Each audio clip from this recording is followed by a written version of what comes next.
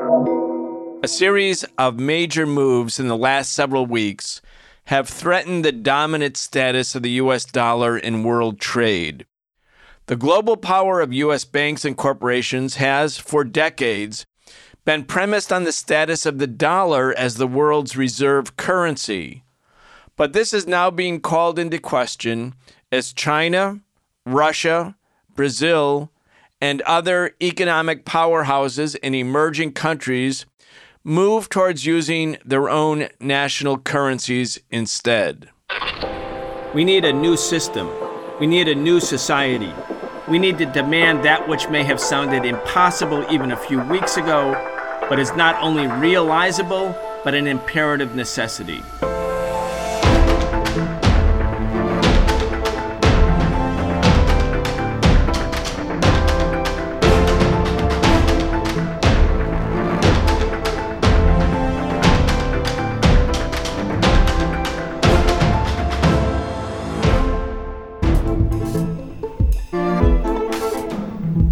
We are very excited to have Professor Richard Wolff join us again for our regular weekly segment where we talk about the biggest stories related to the economy, the state of the working class, and the crimes of big business. I'm your host, Brian Becker. The Socialist Program brings you content 3 days a week, thanks to the support of our patrons at patreon.com/The Socialist Program. We appreciate all of your support and encourage you to become a patron today if you enjoy listening to this show. Richard Wolff is the co-founder of the organization Democracy at Work, the author of many books, the latest being The Sickness is the System, When Capitalism Fails to Save Us from Pandemics or Itself. Be sure to check out all of his work at rdwolff.com. That's rdwolff.com. Professor Wolff, welcome back. Thank you, Brian. I'm very glad to be here. Thank you. Richard, we want to talk about whether this story is real, whether it's been hyped, whether it's a harbinger. I want to get your take on the reality that at least some parts of the world are moving to trade and have economic commerce without the dollar. I want to read to you a few of the headlines. Putin is strengthening the yuan's role, that's China's currency, as Russia's foreign currency of choice. Second headline, Xi and Putin vow to significantly increase trade between China and Russia. Here's a third headline. China, Brazil announced de-dollarization of mutual trade. Fareed Zakaria, who people can watch on CNN, quote, the dollar is our superpower and Russia and China are threatening it. Here's another one. Saudi Arabia open to trading in currencies besides the U.S. dollar. Now, there are multiple factors for this phenomena, Richard, and we'll try to talk about some of them. I want to start by reading a paragraph from the media website Inside Banker. Here it is.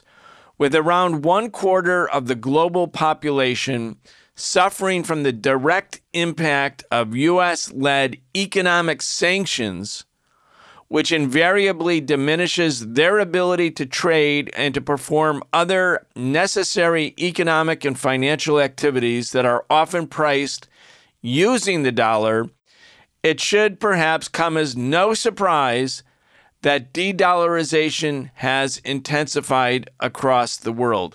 Well, I think that's a good place to start. Let's start there. There are, of course, other factors, but let's get started there, Professor. Okay. The dollar becomes the world currency after and in large part as a result of World War II. So it is approximately 75 years old.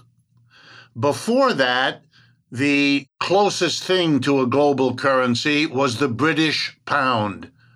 In other words, the British Empire made the British pound the global currency, and the demise of the British Empire, which was the fruit of the first half of the 20th century, was finished off by World War II and was replaced by the American Empire and correspondingly by the American dollar.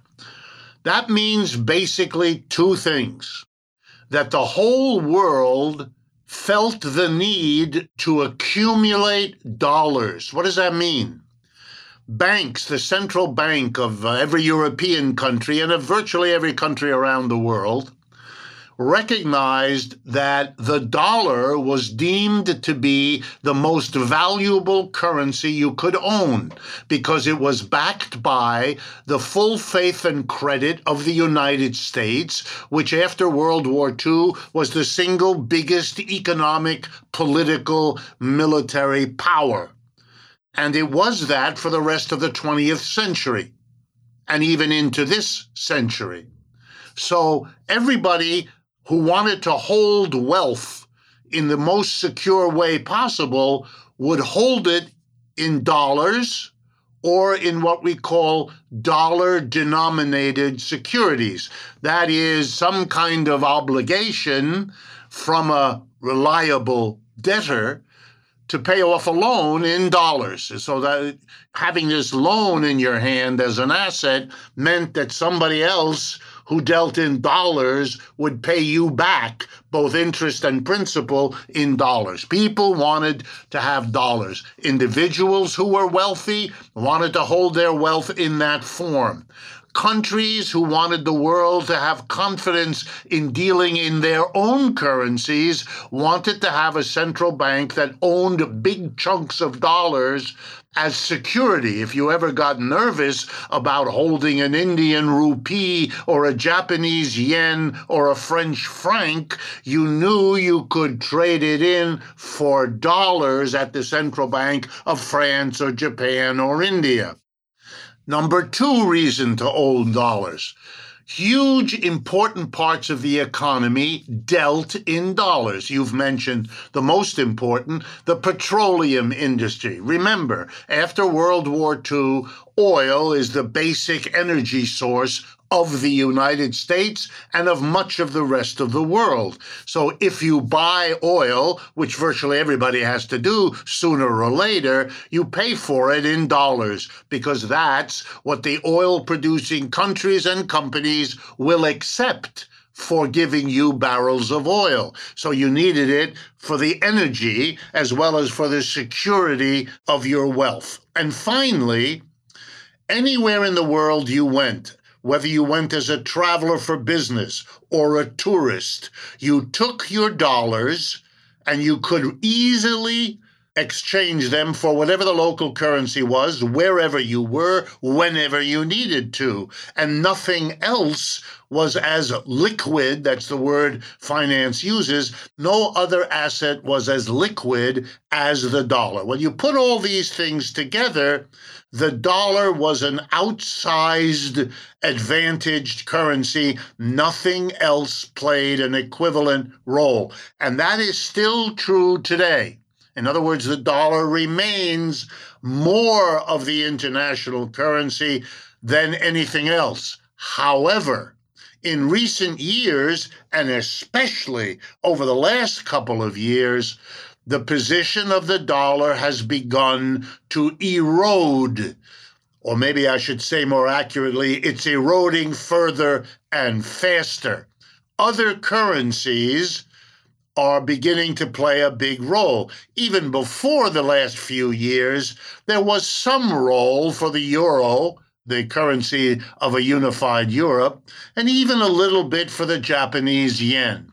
But what has happened in the last few years is, as everywhere else, the explosion of the importance of China and of the yuan, their currency, as now being almost, not quite, but almost as universally recognized for the powerhouse that China is, because China will support its currency, meaning anybody can use that currency with almost the same reliability that was once exclusively given to the dollar. This is not a historical process that's going to change anytime soon. The only reasonable bet is that it will continue unless the United States and China go to war, in which case none of this matters. So I will assume that's not about to happen or going to happen. And therefore, we're going to only see the further decline of the dollar and the further rise of the yuan.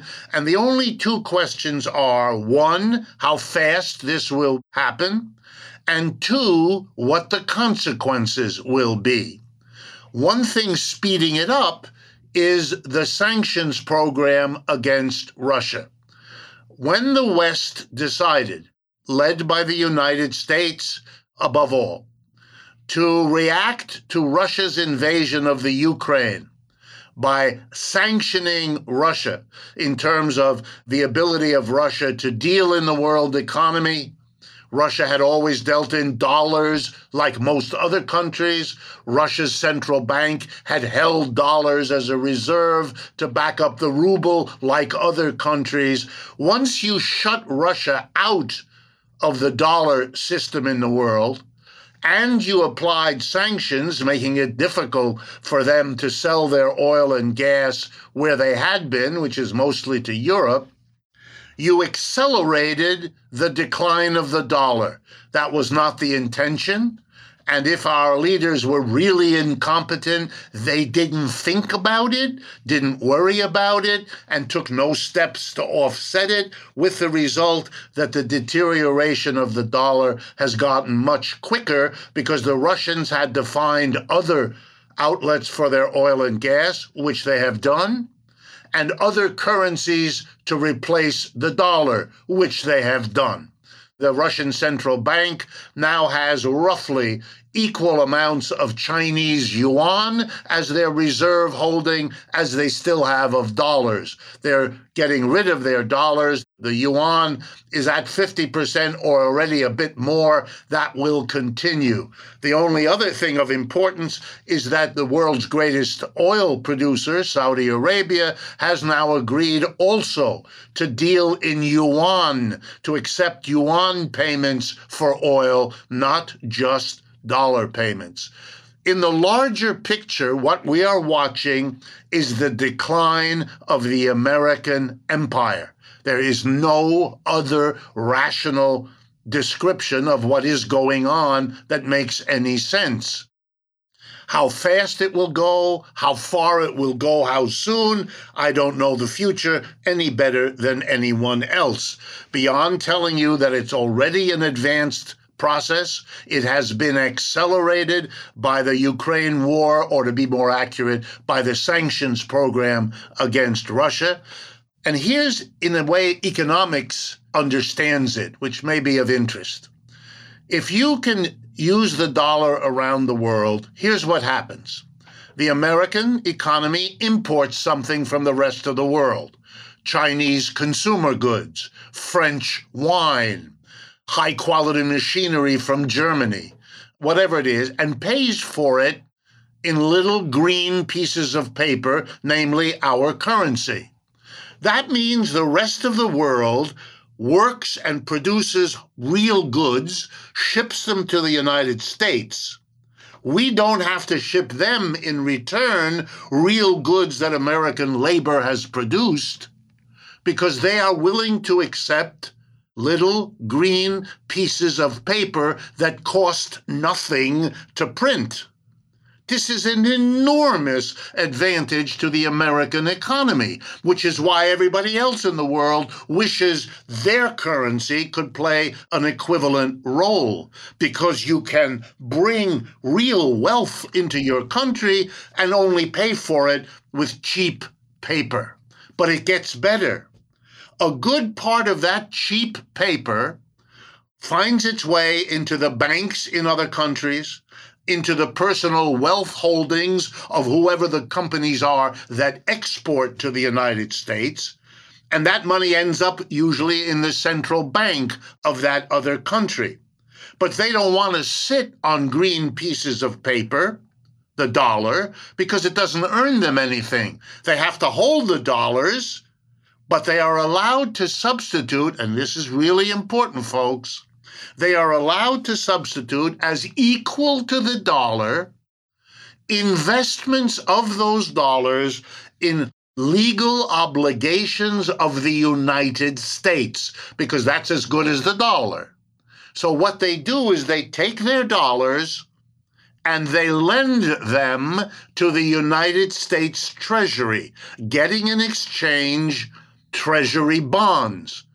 Those are IOUs that the United States Treasury will repay this loan in dollars at the time that's printed on the bond or on the security, and will pay interest.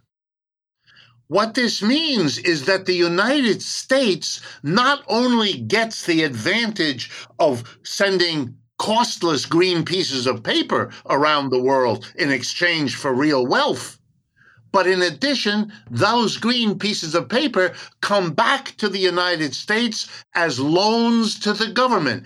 That's why the United States Treasury can run budgetary deficits.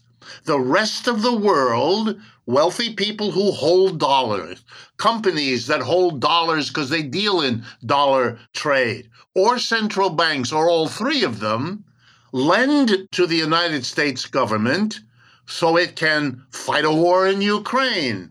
It can honor its Social Security obligations. The United States gathers the savings of the rest of the world into its own hands. The rest of the world, poorer than the United States, lends its wealth to the United States as its way of holding dollars. The advantages to the United States are stupefying, because we're talking in the aggregate of trillions of dollars that don't go anywhere else but to the United States. It is an enormous subsidy to the U.S. economy. And the meaning of that is, as the American empire shrinks, as it is doing, as other currencies displace the dollar from the role I've just described, the subsidy that the rest of the world has been giving the United States for the last 70 years shrinks. And you may not see the connection, but part of the reason we have an inflation and part of the reason the jobs we get in this country don't pay the way they used to, because of all that's gone from the America we once had, that makes so many people yearn to be MAGA supporters, to make America great again. None of that's going to happen, not because Mr. Trump is or isn't popular, but because the foundation of it is changing as the American empire gets smaller, as the role of the dollar gets smaller, and alternatives muscle their way into the world economy. And much of America's politics and culture are really the frustrated gestures of all the different players as they try to come to terms with what I've just described, even though they don't understand why it's happening.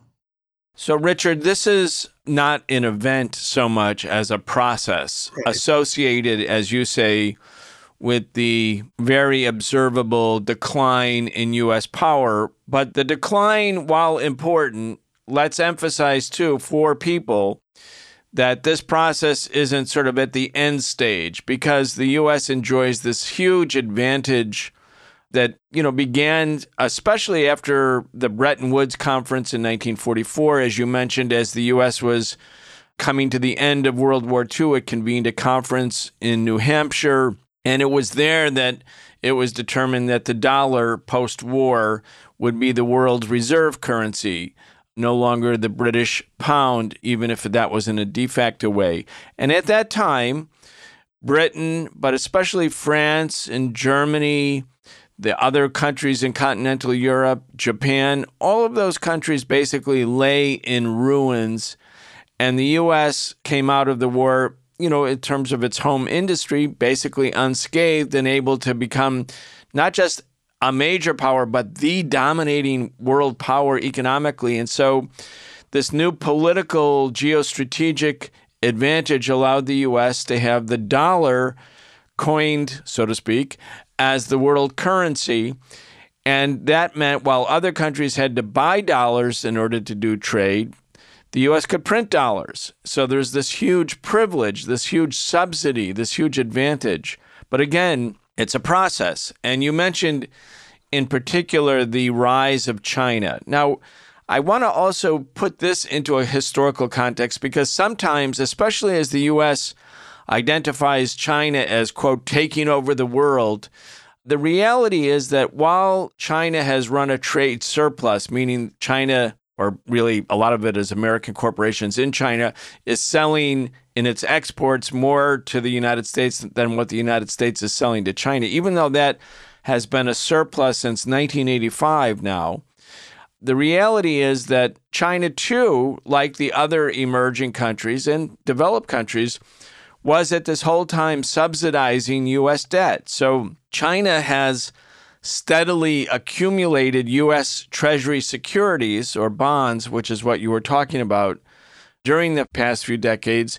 By August 2022, Richard, China owned $971.8 billion in U.S. Treasuries. That was down from $1.2 trillion a few years earlier than that.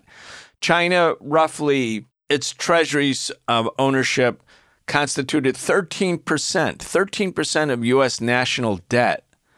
So China, as a manufacturing hub and an export-oriented economy, selling products on the world market, getting profits, and taking those profits and putting them back into the U.S. government by purchasing at one time $1.2 trillion, maybe it was even more, U.S. securities.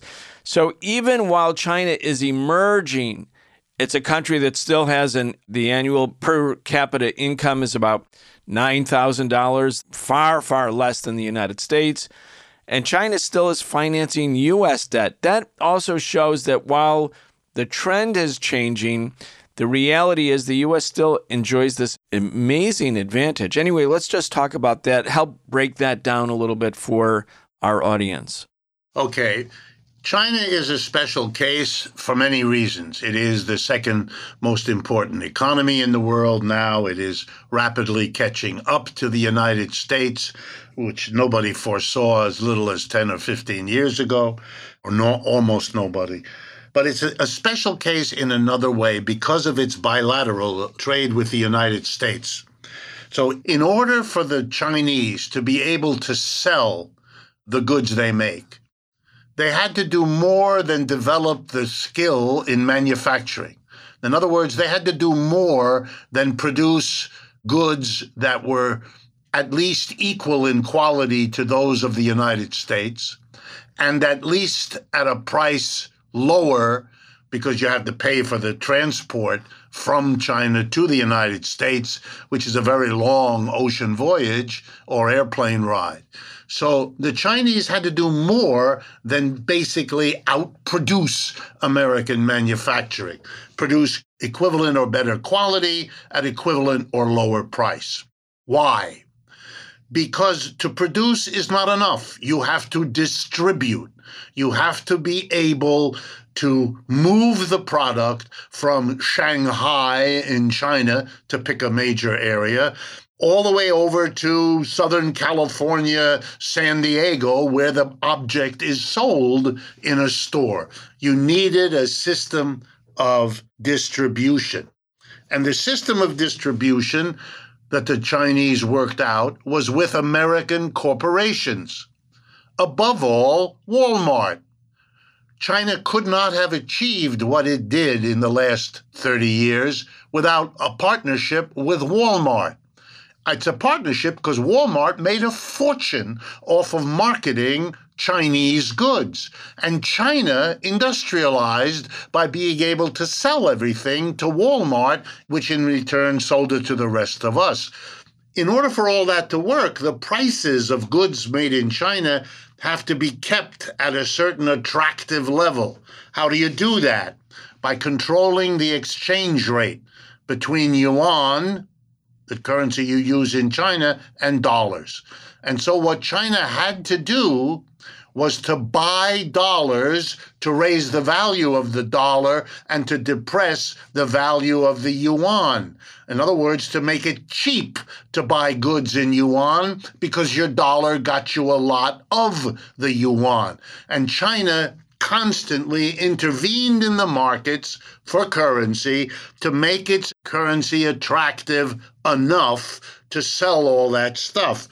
It's always true that countries are manipulating their currency. It's not unique to China. The United States has done it on many occasions. Countries do it. But everyone has to understand the end result is a manipulated currency exchange rate between almost all currencies with one another and with the big ones like the dollar and the yuan. This is the reality of how we organize our financial arrangements. But here's what it means. Everything imported in the United States is imported based on currency manipulations by the United States, China, and others. There's nothing natural, nothing intrinsic about it.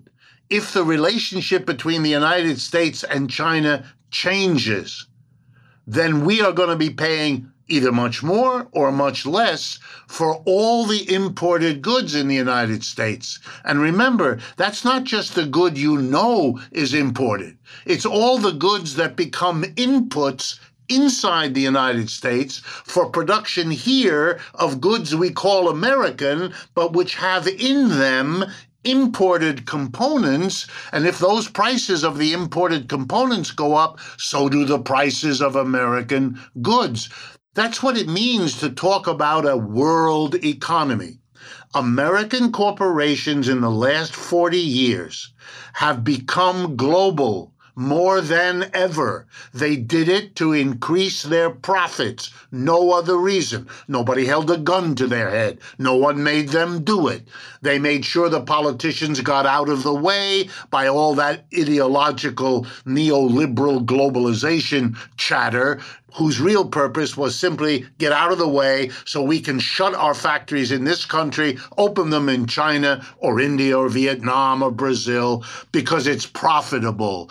Just like it was profitable for Walmart to become the chief agent of the industrialization of China in many ways by becoming the distributor of choice for them. I'm not blaming or not blaming anyone. I'm wanting people to understand it's built into the system to function this way. And as everybody shifts, as Walmart has to buy from China and no longer can use dollars because the Chinese are powerful enough to say, no, we don't want them anymore. That's why the Chinese holding of U.S. dollars has been shrinking from the 1.2 trillion that you mentioned to the under 1 trillion. That's a lot of money that has been converted from dollars into other currencies held by the Chinese. Yeah, it's not a done deal. The United States is still a very powerful global player, but not the way it was, which is why we don't win the wars we get involved in the way we once did. We didn't win in Vietnam, and we didn't win in Afghanistan, and we didn't win in Iraq, and I don't see us doing it real well in Ukraine either, with all the hoopla that attended each of those wars. They too are a measure of the decline of the American empire. And if I could add a last point, it's going to become harder and harder to manage this situation. Because one of the things the United States had, and Brian, you said that very well, it had the enormous advantage of being able to print the money that the world used. Well, we're not able to do that. The United States isn't the powerhouse it once was. It isn't able to be stable. What Americans don't seem to want to understand is that the consequence of the decline, both of American capitalism and of the American empire, is producing enormous tensions here in the United States as the wealthy hold on to their wealth at a time when the pie is shrinking. Well, if the pie is shrinking, but the people who have the biggest chunk of it won't give up anything, it means everybody else has to give up that much more in the struggle between the rich and powerful on the one hand and everybody else in the United States. The rich and powerful have the advantage.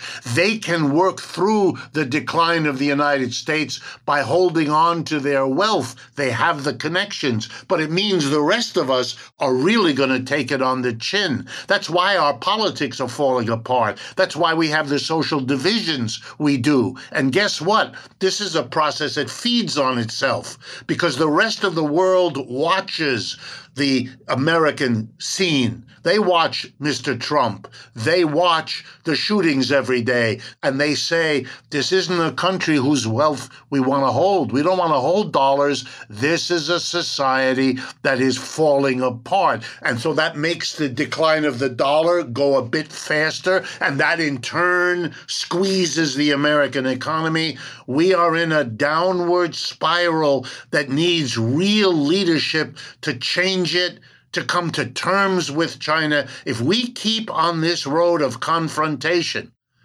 as with the sanctions on Russia, as with the Taiwan struggles with China, we are worsening the situation that is undermining us from within the core of our economy. And that's self-destructive, if not downright stupid. Richard Wolff is the co-founder of the organization Democracy at Work. He's the author of many books, the latest being The Sickness is the System, When Capitalism Fails to Save Us from Pandemics or Itself. Be sure to check out all of his work at rdwolf.com. That's rdwolff.com. You're listening to The Socialist Program. We'll be back tomorrow. You've been listening to The Socialist Program with Brian Becker, where we bring you news and views about the world for those who want to change it. If you enjoyed the show, subscribe on your favorite podcast app and follow us on Facebook, Twitter, and Instagram, and watch video episodes of our in-depth show, The Real Story, every Wednesday at 7 p.m. Eastern on YouTube with our partner Breakthrough News.